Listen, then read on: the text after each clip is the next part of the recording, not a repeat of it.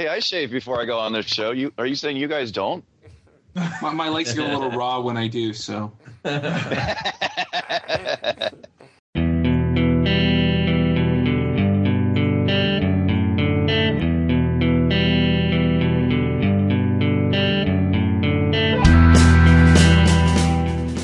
Hey, everybody, and welcome back to the episode 26 of the Ruby Rogues podcast.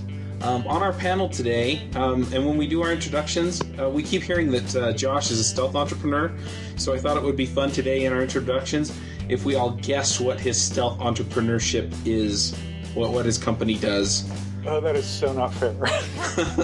So, on our panel this week, we have Avdi Grimm.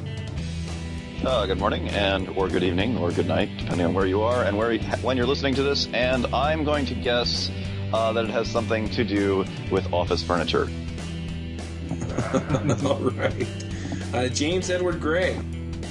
Hey everybody, it's James here, and if I had to guess what Josh Sesser does in his stealth entrepreneur stuff, it would be kitchen appliances. All right. We also have David Brady. Hey, it's David Brady here. I blog at heartmindcode.com, and I said the last time I was on that ADDcast isn't dead. We've actually got a new episode going up probably tomorrow, and so that's going on. And I think Josh's startup is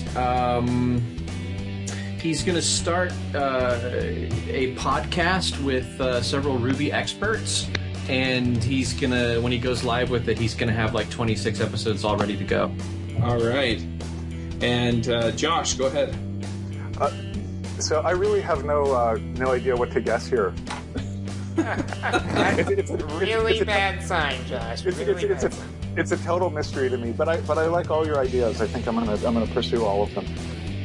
All right, and I'm Charles Max Wood, and I'm leaning more toward sock deodorizer delivery company. Or deodorant, yeah, just deodorant. Deodorant, yeah, we were talking about that before the show. So this week we're going to be talking about pairing. I know that several of us have experience with pairing. Some of us have worked in companies where it's been done pretty much all the time. Others of us have, we're freelance or consultants. And wait, do we need a sommelier on the show now to talk about pairing our wine with our meal? Absolutely. You are writing C code, monsieur? I recommend the crotchety old neckbeard.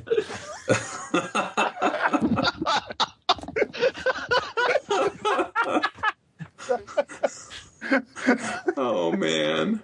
If you think this episode is off to a bad start, you should have heard the pre-show chatter. Oh, no kidding. I've actually had somebody come to me and ask to be on one of my podcasts, and he told me that he was a neckbeard. And I don't know, is that something that you can actually claim? It's the verification I worry about.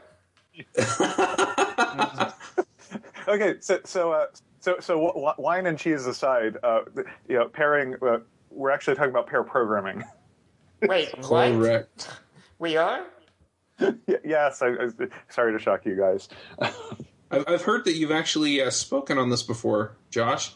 Why don't you give us some insight? Define it. Define it. Definition. Definition. It's a programming activity that requires furniture that I've invented. Well, it doesn't require it, but you're definitely better off with it. No, pair programming, it's when two people collaborate on a programming task together. And there's a lot of different ways to do it, and I guess that's what we're going to be spending the next 40 minutes talking about. Right, so that leads me to a question, because it seems like kind of a loose definition. If I pull a couple of developers aside and we start talking about, well, how do we want to put this together, and we chat about it for 10 or 15 minutes, kind of get a game plan together, and then go split back up. Is that pair programming then? I wouldn't call it pair programming. Right. So it's more than just a couple of people collaborating over some programming problem. Right. So the typical pair programming day that is the bread and butter of life at Pivotal Labs, where I spent 4 years, is you have one. Typically, it's an iMac. You have one big monitor and 2 keyboards and 2 mice, so that you don't have, so that it's easy for each person to type and drive when they want to. And also during cold and flu season, you don't have to worry about germs. and that's not a joke. That's actually important. But 2 people sitting side by side, looking at the same screen at the same time, and both people are engaged in the programming task.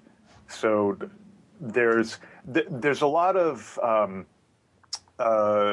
different perspectives about how you how the 2 different people take on roles during pair programming. Some people talk about the person who's driving and the person who's navigating. I'm making air quotes with my fingers, which is horribly effective on podcasts. So there's the driver and the navigator.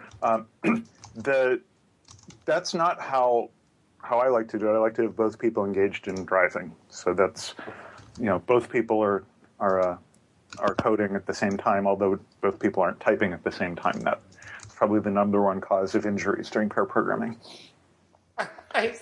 Is injury a common problem? Simultaneous typing. Mostly because, if you type while Josh is typing, he will smack you. Look what you made me do! And we haven't even paired together. I've heard the stories. So there are some people who they think pair programming is about one person sitting there dictating while the other person types, and that's not what it's about. And it's also not about one person doing all the work while the other person observes. It's about both people being intellectually engaged in the activity that's going on right at the moment. So that said, there are often different roles that occur. One of the ways that you can slice up a programming task is, especially if you're doing test-driven development, the pair will be talking about a problem, and they'll say, "Okay, great. Here's something we want to do. We want to add a field to this form that asks for someone's middle name." And one person will write a test for it, and then the other person will make that test pass. And then once they've made the test pass, they'll write another test that fails, and then the other person won't. And then so we call that ping pong pairing. I'll make a test, you make it pass, then you make a test, and I'll make it pass. So that's a typical day. Okay, so I admit that I am absolutely the least experienced pair programmer on this call. I just learned a few seconds ago that pair programming does not mean having sex while you program. So I'm playing catch up here. But Wait, what? So James, I do have to put a disclaimer in. I did in 1 year at Pivotal, I was working on a lot of different projects with a lot of different people, and I ended up pairing with over 24 people in that year, and I kind of got the reputation as the office slut. Nice. I was worried I got a TDD, but I got unit tested, and it was okay. Nice. Oh, man. But you got to remember, whenever you pair with someone, you're programming with everyone they've ever programmed with. Nice. Oh, that's nasty! But it's true. Oh. I now understand why you guys lobbied to do this episode. Okay, getting back on topic, or trying to, can we talk about some of the benefits? Why would you pair a program? I mean, if you just think about it in a simple sense, it seems like that it takes 2 programmers where you're only getting one thing done. So it seems like you're actually doing less. Right. So there actually have been some studies about the productivity of teams that use pair programming, and it doesn't take twice as long to do everything because you have 2 people doing the work one person would be doing. In fact, it's quite the opposite. Pair programming teams can be more productive. Per capita, I guess is the term. So I think as programmers, we all have some experience with code review and how, you write some code, you show it to somebody else, and they're like, "Why did you do that? Why did you write this 50-line method when you just could have made this one API call?" So if you say, the longer I wait to get that code review, the more problems that someone will find with my code. So you want to tighten that feedback cycle. The tightest you can make that cycle is that somebody's watching you write your code while you write it. So pair programming has often been sold to development managers as it's instantaneous code review. Okay, so I want to jump in here real quick because you're talking about some studies that said that pair programming can be more productive, and that just ties back to another issue that I have with programming metrics in general, and that is that how do you measure productive? Do you measure it in lines of code? Do you measure it in the number of features? Do you measure it because not all lines of code are created equal, not all features are created equal, not all anything is created equal, and so it's really hard for me to really buy into being able to prove that it's more productive. I think you can kind of get a sense of how productive you are, and I think some people and some pairs are more productive than others, maybe to the point where things where you're actually more productive together than apart. But I'm not sure if I buy that pair programming is necessarily always or even most of the time is more productive. So I want to jump in there because there's a couple of things I think people don't always consider when they think about would this be more productive or more effective, and when they just think about, okay, so there's two programmers working on the same problem when they could be working on two different problems concurrently. So the first one is that code review point. I cannot tell you how many times I've come across code that if there had been one other person at that keyboard, at that screen, they would have caught the bug. They would have caught the complete brain fart that went into production code. Just the other day, I discovered that some code had some latent bugs because the spec for it had failed. They basically put typos in the spec, so the spec wasn't actually asserting anything. So the spec had left out the should equal part of the assertions, and so the assertions did nothing, and so it was the specs were all passing, but they were actually not verifying anything. And that's the sort of thing that when I'm pairing with somebody never gets through, or very rarely gets through. And it's also the sort of thing that may get through even in a formal code review, just because people code reviews are boring. People want to get through them. But the other thing is, I think the idea of these two programmers could be twice as productive if they were both working on separate problems leaves out the fact that not everyone is working at 100% all the time. And when you look at a typical programmer day, are you really completely engaged the whole time you're working on a problem? And what I see with pairing is it really ramps up your level of engagement. Like if you're working with someone else, with the occasional exception of spontaneous conversations that break out, which doesn't happen as often as you might think once you get to know each other, you're just completely focused on the problem. Happen too. Oh, it is. But it's absolutely important. But what I find is that, most of the pair programming time that I see is completely engaged with the problem at hand. The entire, except for, the breaks that you take, you might have 4 hours of just exhausting, totally focused on the problem time. And, I don't really see that as often, when people are coding alone, especially if the problem isn't that interesting. You might see that if somebody's working on a super interesting problem and they're just really excited about it. We've all done those all-nighters on a super interesting problem. But when it's less interesting, I think the pairing really brings up the level of engagement.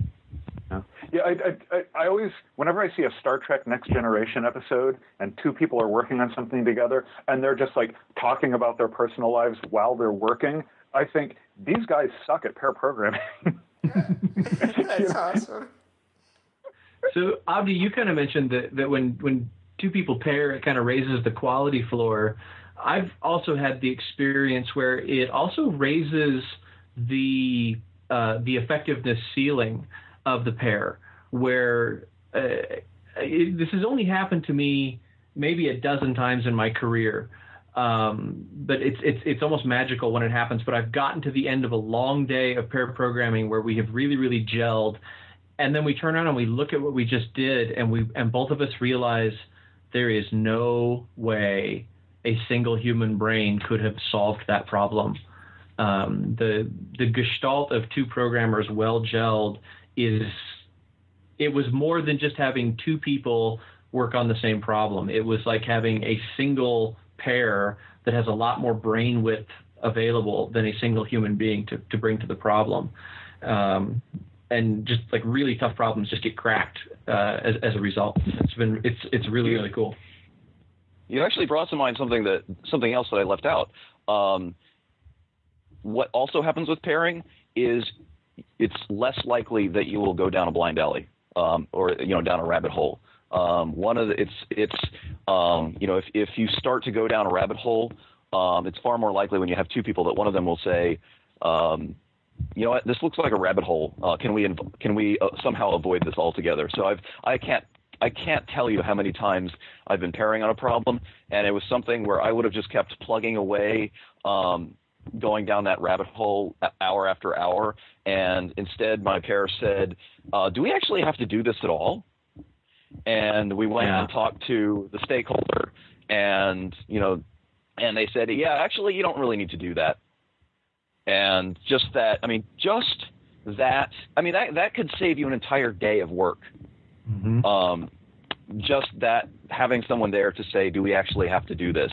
And so, I think that's another of those things that's easy to miss about the productivity aspect. So I wanted to talk about that a little. I've noticed that there are certain kinds of people I like pairing with more. For example, one of my big problems is I will just solve a problem. Whenever someone gives me a problem, then I just solve it. And I don't think about it or decide or whatever. It's can you do X? And I'm like, yep, sure can. And I just go do that. But I've actually paired with people in the past that were very good at saying, yeah, we could do X, but it's probably a lot easier to do Y. We can do that in a lot less time and would probably give you what you want anyway, and kind of what Avdi was talking about there, is this really important? Is this the right way to go? And I think when I'm pairing with those people, I find that it saves everyone involved a dramatic amount of time, because if they ask me for something, I just do it, even if it's a bad idea. Whereas, a lot of other people are good about saying, should we be doing this? And then they get us redirected back to what would be better for us to be working on. I've actually seen a really interesting variation on that, which is maybe this is to be filed under the when pair programming goes wrong kind of thing, but where one of us will say, let's do the problem this way, and the other one says, I don't know that makes any sense. That I don't know. Maybe we should try it this other way. And the other person says, no, I want to do it this way. We're going to do it this way, and so it's kind of frustrating. There's a little bit of a disconnect there, and you kind of grind wheels. And on this project that I'm currently on, I'd say about 50-50.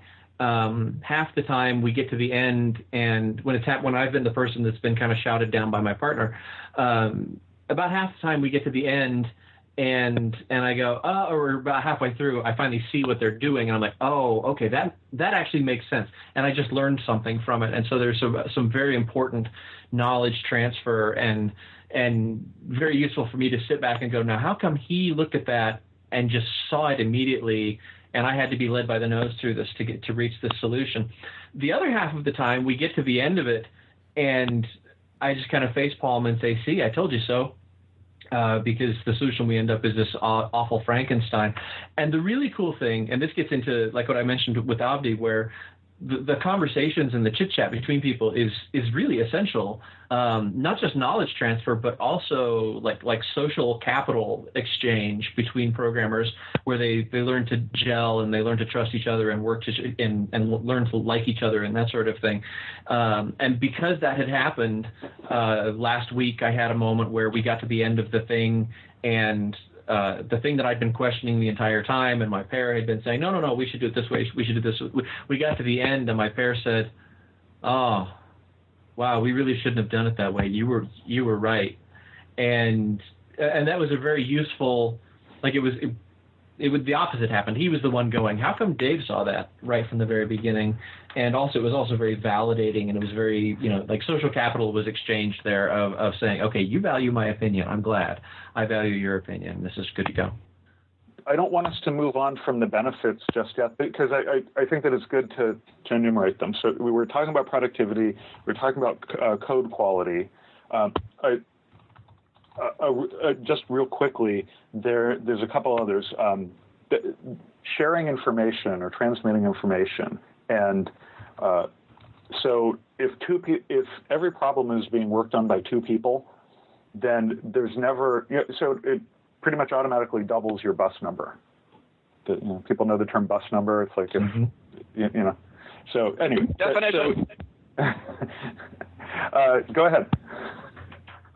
No, okay. So the bus number is the number of people that, if they were spontaneously hit by buses, would completely hobble your ability to move forward. I'm not defining this very well, but basically it's about knowledge silos. Yeah, the number of people that if they were hit by a bus, this bit of lore or knowledge would be lost to the organization. Yeah. So, higher bus number it's better. Yes. Yeah. And especially if you're changing, changing pairs frequently throughout a project, then everybody sees every bit of code. It breaks down that sense of territoriality in the code. And so that, there's less defensiveness about code, and just everybody knows what's going on in the whole project. And none of that, but it took the way that I learned how to do a lot of things in the last couple of years was pairing with people who knew how to do them better than I did. So and I've also spent a lot of time mentoring people and pairing with them, and it's just so much more effective to show somebody how to do it and guide them in their own leveling up and how to do it than any other way. I want to chime in on that real quick too, because I've paired with several people, including Dave. Actually, we used to work together. And I swear there were some times where we sat down, and Dave has a lot more experience than I have. And there were times where I swear we'd sit down, and somehow he was still learning as much from me as I was from him, even though I was kind of the junior guy and he was kind of the senior guy, where, there were some things that I had picked up, some ways that I had learned to cope with my deficiencies that he had never seen before. And just the same, he was imparting some wisdom that he had gained over, I don't know how many years of programming that I picked up and appreciated. So it goes both ways. You forget why you know something, and somebody comes along and challenges your assumptions, and you're like, oh, well, let's talk about that. And it's, if you want to learn something, teach it to somebody. That's absolutely true. I hear people ask all the time, how do we spread our knowledge and our practices consistently around the team? And my answer is always just pair program a lot. I mean, you don't need anything else once you start pair programming a lot. Everything will just the idioms and the knowledge and everything will spread out. The anti-pattern to that is bringing in your expert programmers, making them work on the hard stuff, and making the newer guys work on the easy stuff, because then no knowledge gets disseminated. Right. A lot of people do it. Right. And the cool thing about this that was incorporated into how Pivotal does work with client developers is that if you start a project with a bunch of Pivot developers and the client hasn't hired any developers yet, which is common when you got startups just ramping up, then as the client would hire developers, they would join the team, some pivots would roll off the team, and eventually you'd have, a team staffed of, pivots and clients, and then you just pair program together for some length of time, and when the engagement is over, the client developers know everything about the code. There's no handoff. There's no, I have to write, 300 pages of documentation about how this code works. Everybody just already knows how it works, and one day they just start going to work at their own office rather than, coming into Pivotal, and they move forward. So it's the easiest handoff ever. The other interesting thing, though, is that you're not just handing off the knowledge of the code base, but you're handing off the way that you built it. You're handing off cultural aspects and things like that. And so it's an excellent way of maintaining not only the integrity of the code base, but the integrity of the company and the integrity of the team. It's equally valuable to have somebody say, let's solve this using a class instance variable, as it is to have somebody say, whoa, don't push that to the server. We haven't run our specs yet. Yeah, well said. So, and then productivity, I think, is actually a significant benefit, and it's not just the number of lines of code per day that you're creating. It's that studies have shown that pair programming produces higher quality code because you got the code review thing going on all the time. And the maintenance cost of the code over time. Lower bug counts. So it's higher quality. You got lower defect rates. Fewer failed launches, and the maintainability of the code over time is much greater, especially since more, because of the knowledge transmission, more people on the team are familiar with more of the code, so you don't have these confusion moments when a bug breaks and nobody knows, the guy who wrote the code is on vacation and nobody knows how to fix it. So if you look at two teams and one is doing pair programming and the other is not, it can be much more productive. Okay, but let's be honest, isn't the productivity just because you're too embarrassed to look at your Twitter account while some guy's watching over your shoulder? I'm not. To be fair, yes. I was going to ask about that. When you take a break, do you pair Facebook?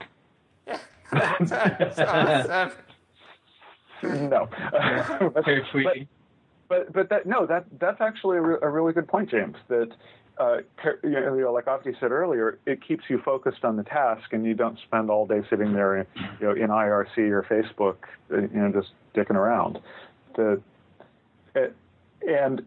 the downside of that, and not everything is a garden of roses.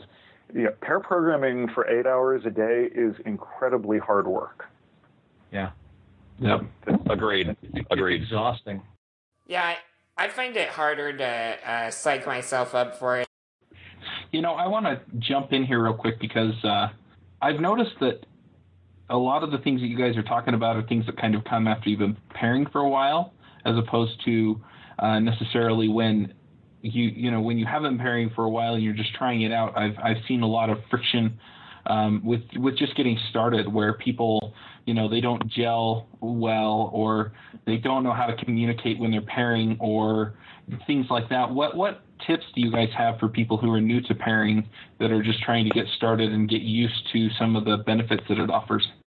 So I'll just do my little pairing for newbies spiel, which is that an important thing about if you're going to pair program together every day is that you should have a neutral setup for doing your pairing on. You should not be pair programming on one person's computer, and ideally you shouldn't be having one person visit the other person in his office.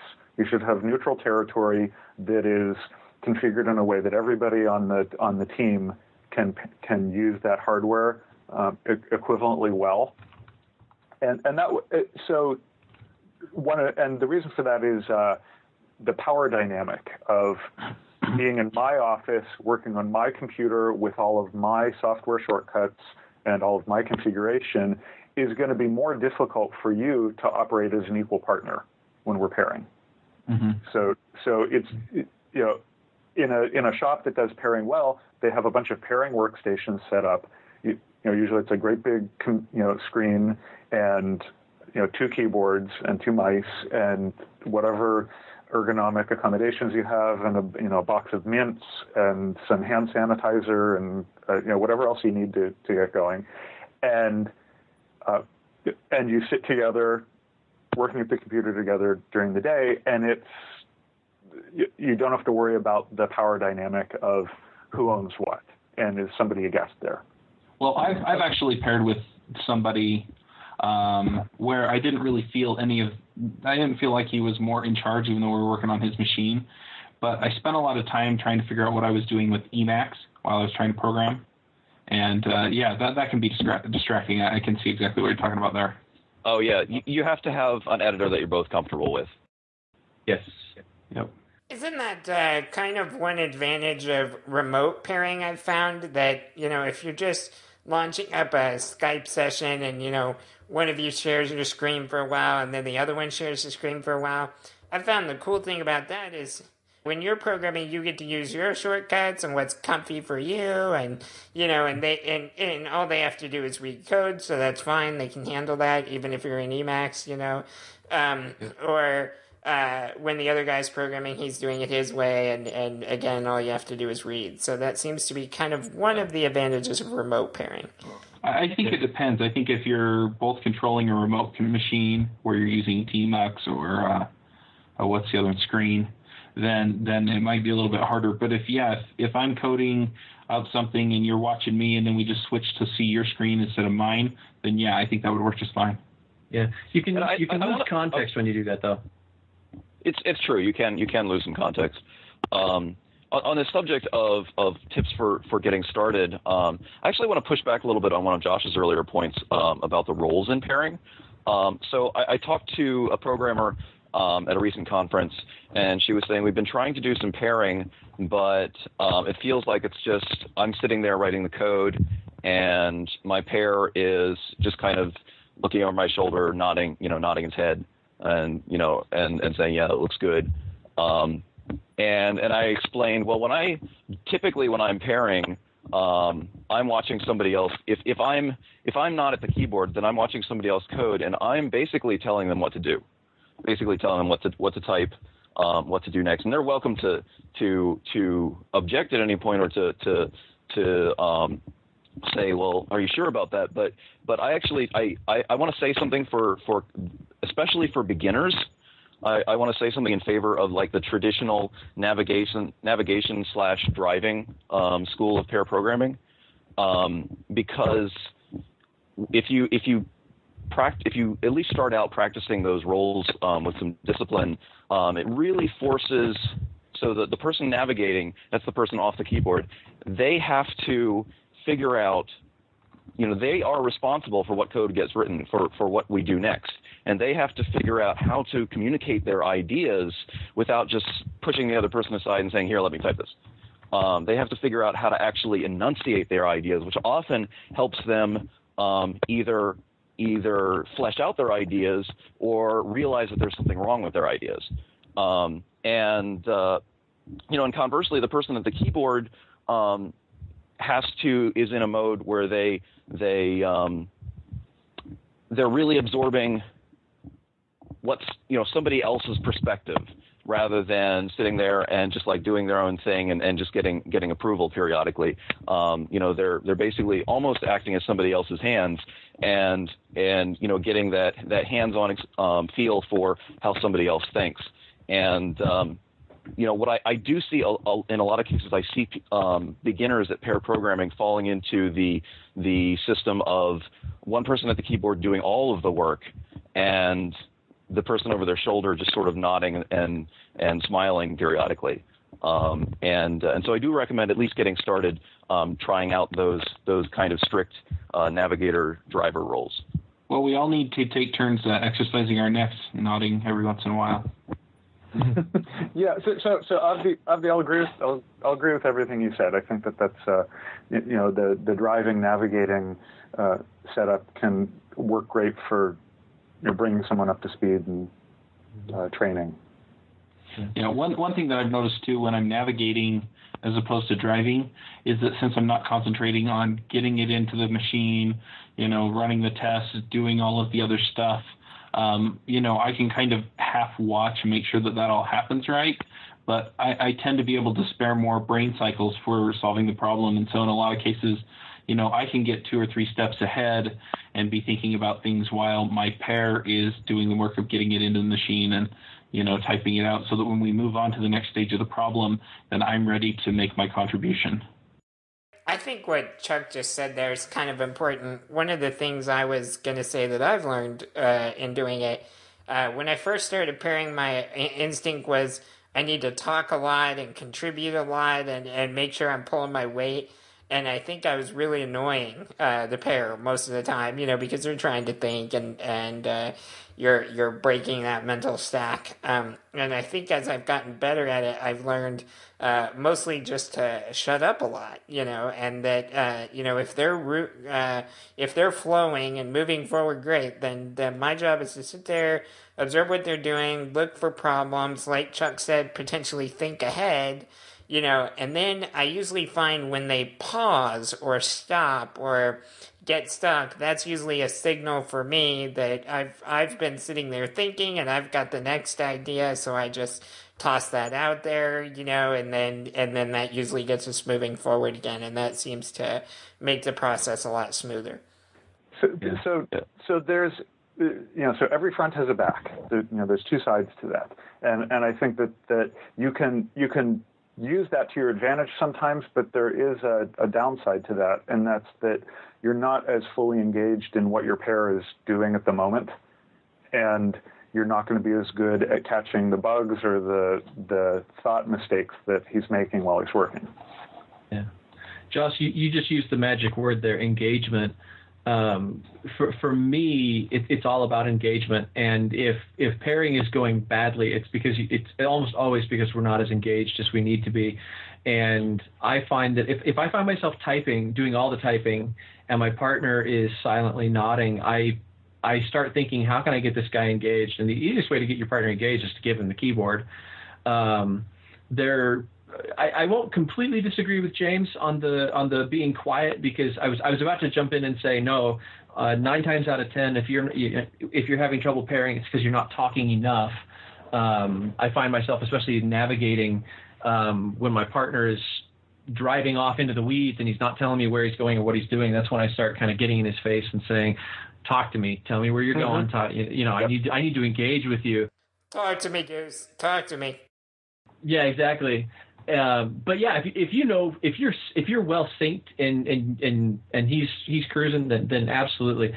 But the majority thing I think newbies fall into, the pitfall, is that the navigator doesn't work hard enough when newbies are starting out.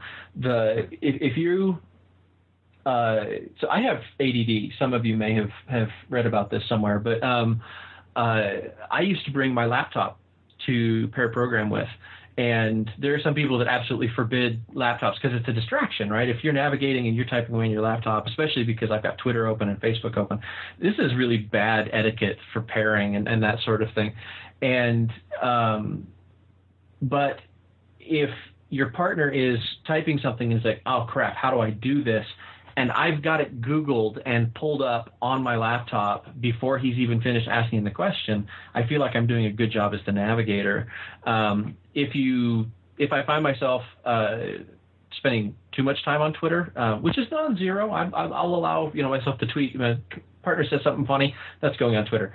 But if it's like he's writing code while I'm writing on Twitter, that's, you know what, it's time to close the laptop. The value of Navigator having access to Google is being completely subverted by the Navigator having access to distractions. So it ultimately comes down to just one word: engagement. How tightly engaged are you?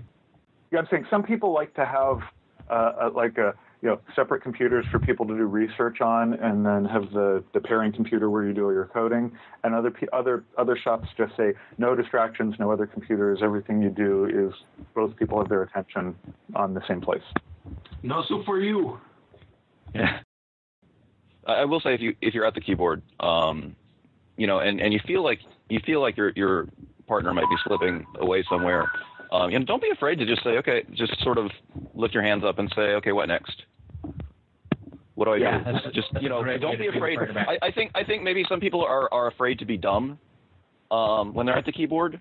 They're afraid to look dumb or look like they're at a loss.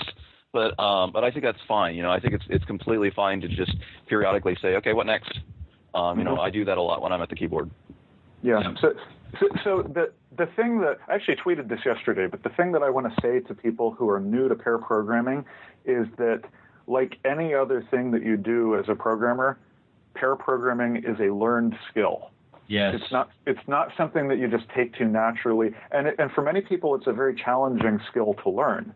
But I remember Obi Fernandez wrote this post a couple years ago talking about how pair programming isn't for everyone, and like it was this elitist thing that only some people were capable of doing, and it caused a lot of ruckus when he did that. But my response to that is that it's a skill, and most people don't like doing things that they're not very good at. They struggle with it, they find it unsatisfying, and if you can learn the skill, have some patience and give yourself the time to learn the skill. When you get good enough at doing it, you'll actually enjoy it, and you'll find yourself, getting the benefits of pair programming rather than hating it and struggling with it. Yeah, I try to tell programmers that are new to pairing, especially if they're good programmers, is to say, be patient with this. Remember that your entire skill set does not translate here. You learned to program alone. You learned to program in the quiet. You learned to program in the silence of your own head. None of those skills are going to translate here. In fact, they're actually going to hamstring you. Be patient. Be willing to suck at this and talk to me. Get your brain out there so that we can integrate. So I have one more question. I wanted to ask about remote pairing, because a lot of this pair programming talk that we've had has been focused around, sitting next to the guy that we're pairing with. But what if we're sitting across the world from the guy that we're pairing with? Are there any tricks to that? Is there something different about that? There are, and I've done a fair amount of remote pairing. I think Avdi's done a bunch of remote pairing too, and but I have a pick for that, so I don't want to talk too much about it. And I have an important thing to add before we jump into the picks or what have you. So I want to drop this one message in here, which I think is more important than remote pairing, and that if you talk to people who pair a lot, they'll say that the most important thing for being able to operate effectively pair programming is that you have to get your ego in check. And so if you've ever seen like a tight jazz group jamming out, the drummer is not trying to hit his drum as hard and as loud and as fast as possible. He's listening for the places where he can do something that's going to complement what other people are doing, where he can do something that's going to make the song sound better. Yeah. And when you're pairing with somebody, it's not about typing all the time. It's not about you driving all the time. It's not about you getting your own way all the time. When you're doing it right, you get your ego in check, and it stops being about you showing off and you getting your way and you demonstrating that you're smarter or you know what's going on. And it's about the two of you working together. You become kind of a group mind, and you just focus on the task. And it stops being about you and what you can do, and it becomes being about what you can do together as a pair. Yeah.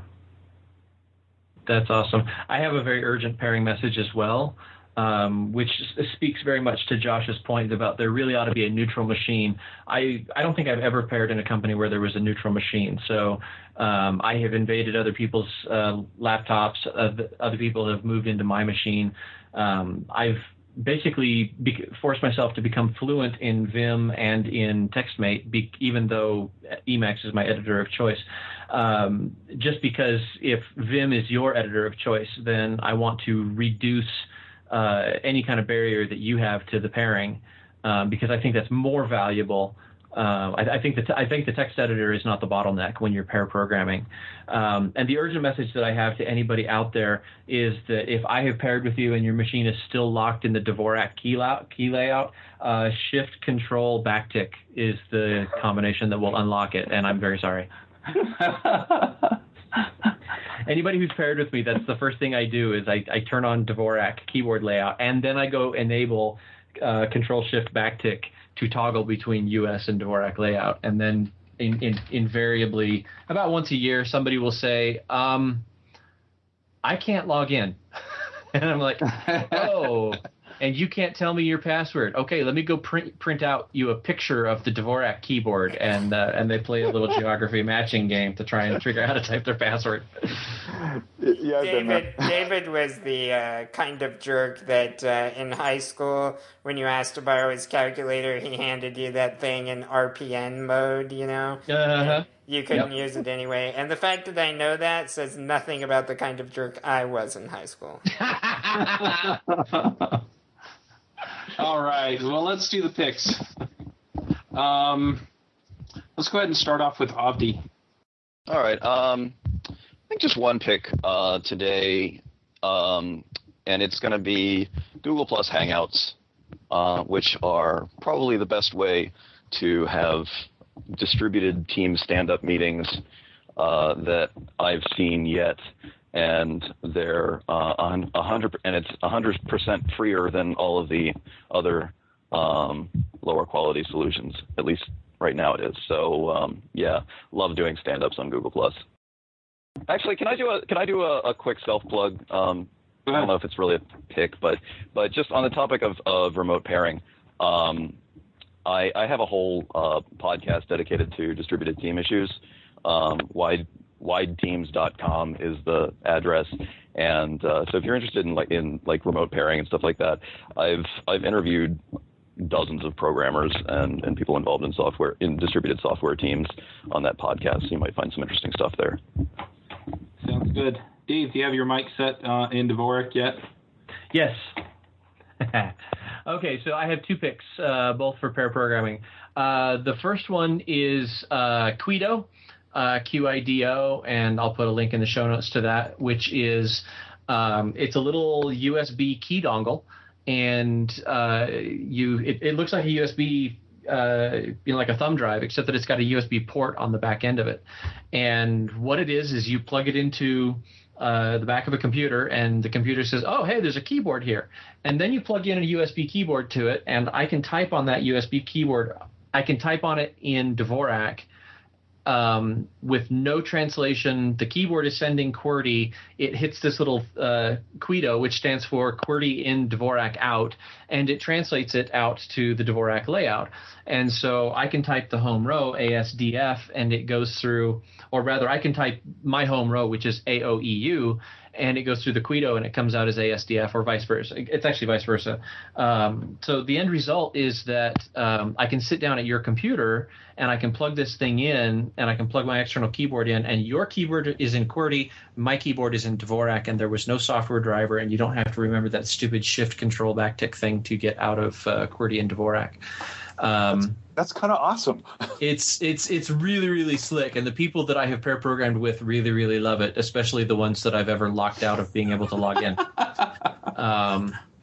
And so it will make your sysadmin freak out because it looks like a keylogger, and in fact it is made by keyghost.com, who makes keyloggers, and just somebody at the company said, hey, we make these things that make keyloggers. Why don't we make one that makes a key translator? And so that's what they do.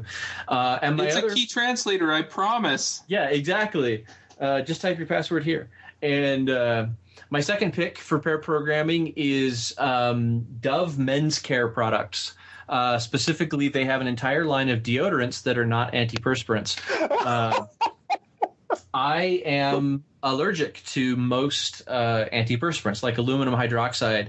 I break out. I'm not really like allergic. It just gives me a rash, and it's very uncomfortable, and I don't like to wear it.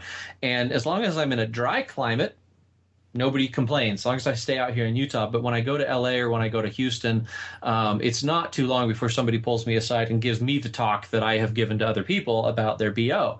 And so if you're going to do pair programming, and if you sweat a lot, and you don't like to wear antiperspirant, go get Dove's Men Care deodorant, which is they've got a variety of subtle fragrances, and they don't burn your arms and make you sticky, and they're hard to wash out. It gets rid of the smell for 48 hours. It's really nice. All right. Good deal. James, what do you have for us? listening to David's picks, I'm reminded of the Castle episode where the guy who makes men's products dies and Castle's all hung up on his products and getting the whole precinct hooked on them and stuff, and then they later find out they have these medical problems and everybody... They have butane in them. Right, yeah. Yep. And everybody gets mad, so I just had to share that because I think that was hilarious. So that's kind of a quasi-pick. I do enjoy Castle. It's a witty, fun show. If you haven't seen it, you should check it out. Yes. Okay. As far as picks, though, I have a couple. First, when I'm building a new site, I always struggle to find a usable background image, pattern thing, and inevitably I end up making one, and it's absolutely horrible, because I have no artistic skill whatsoever. So anyways, I got sent this cool site yesterday called subtlepatterns.com. And it's a great site of just a bunch of background images that aren't ridiculous. They look good. You can go through and preview them right there on the site and stuff like that. It's really handy. So if you're like totally unartistic as I am, then this site is definitely very helpful. And the other pick I have, just what I've been reading lately, I picked up the Kindle single of Sam Harris's new, it's really more of an essay than a book, called Lying. And I'm about halfway through that and really enjoying it. So if you haven't read Lying, you should do it. It's a Kindle single. It's like $1.99. And it's all about, how do humans lie? Why do we lie? Is it okay that we lie? Stuff like that. And it's really, really excellent. So I recommend checking it out. All right. Thanks, James. Josh. Okay, so I said I'd say something about remote pairing in the picks. So remotepairprogramming.com. So that's a site set up by a former coworker of mine, Pivot Joe Moore, and he does remote pair programming all day long. He's in a remote office, so he remote pairs all the time, and he's been doing a lot of talks in the Atlanta Ruby user group and various places like that, talking about how to do remote pairing well. And so he set up a blog around it, and he's just been doing a lot of really good stuff there about what kind of tools to use and etiquette and practices and how to be effective. So that's definitely worth checking out. And then I have another pick for another pivot. Jeff Dean did a blog post this week about how to do your own object creation methods instead of using a fixture replacement library or factory library like Factory Girl or the like.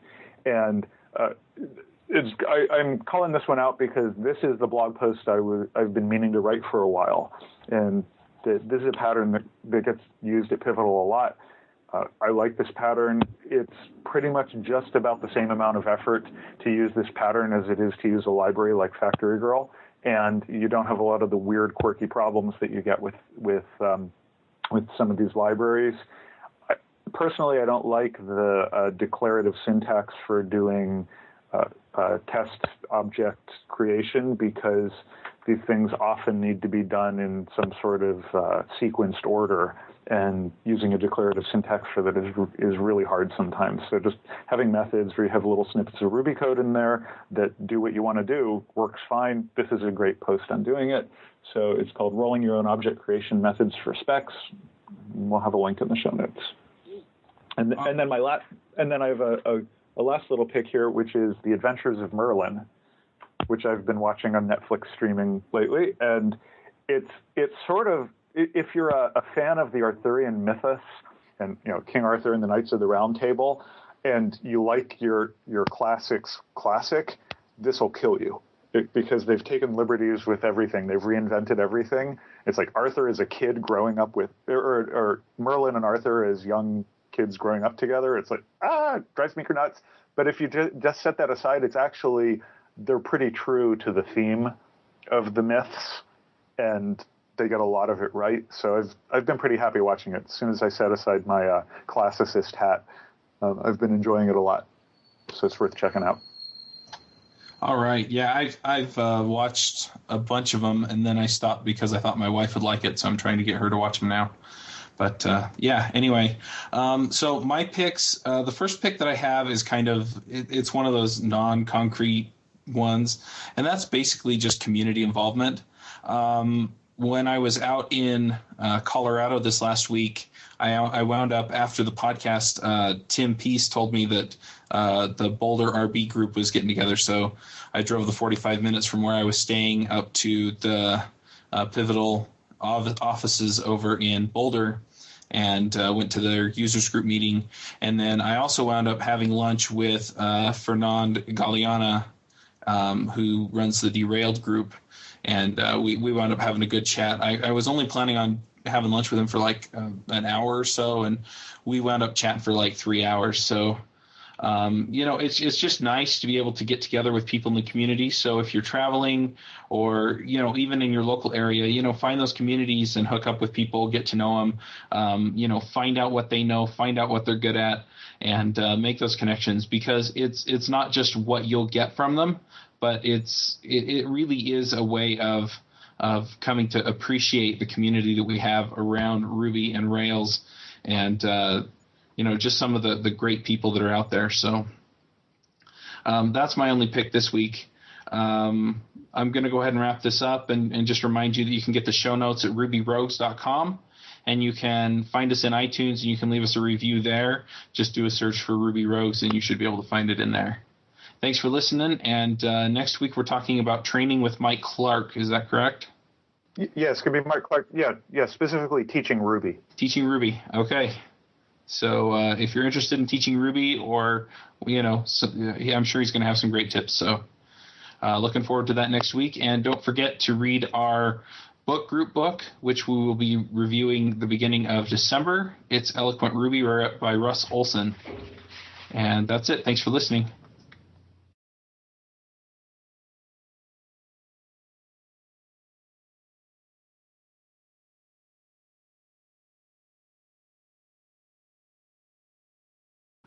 I feel like I need a cigarette. Nice.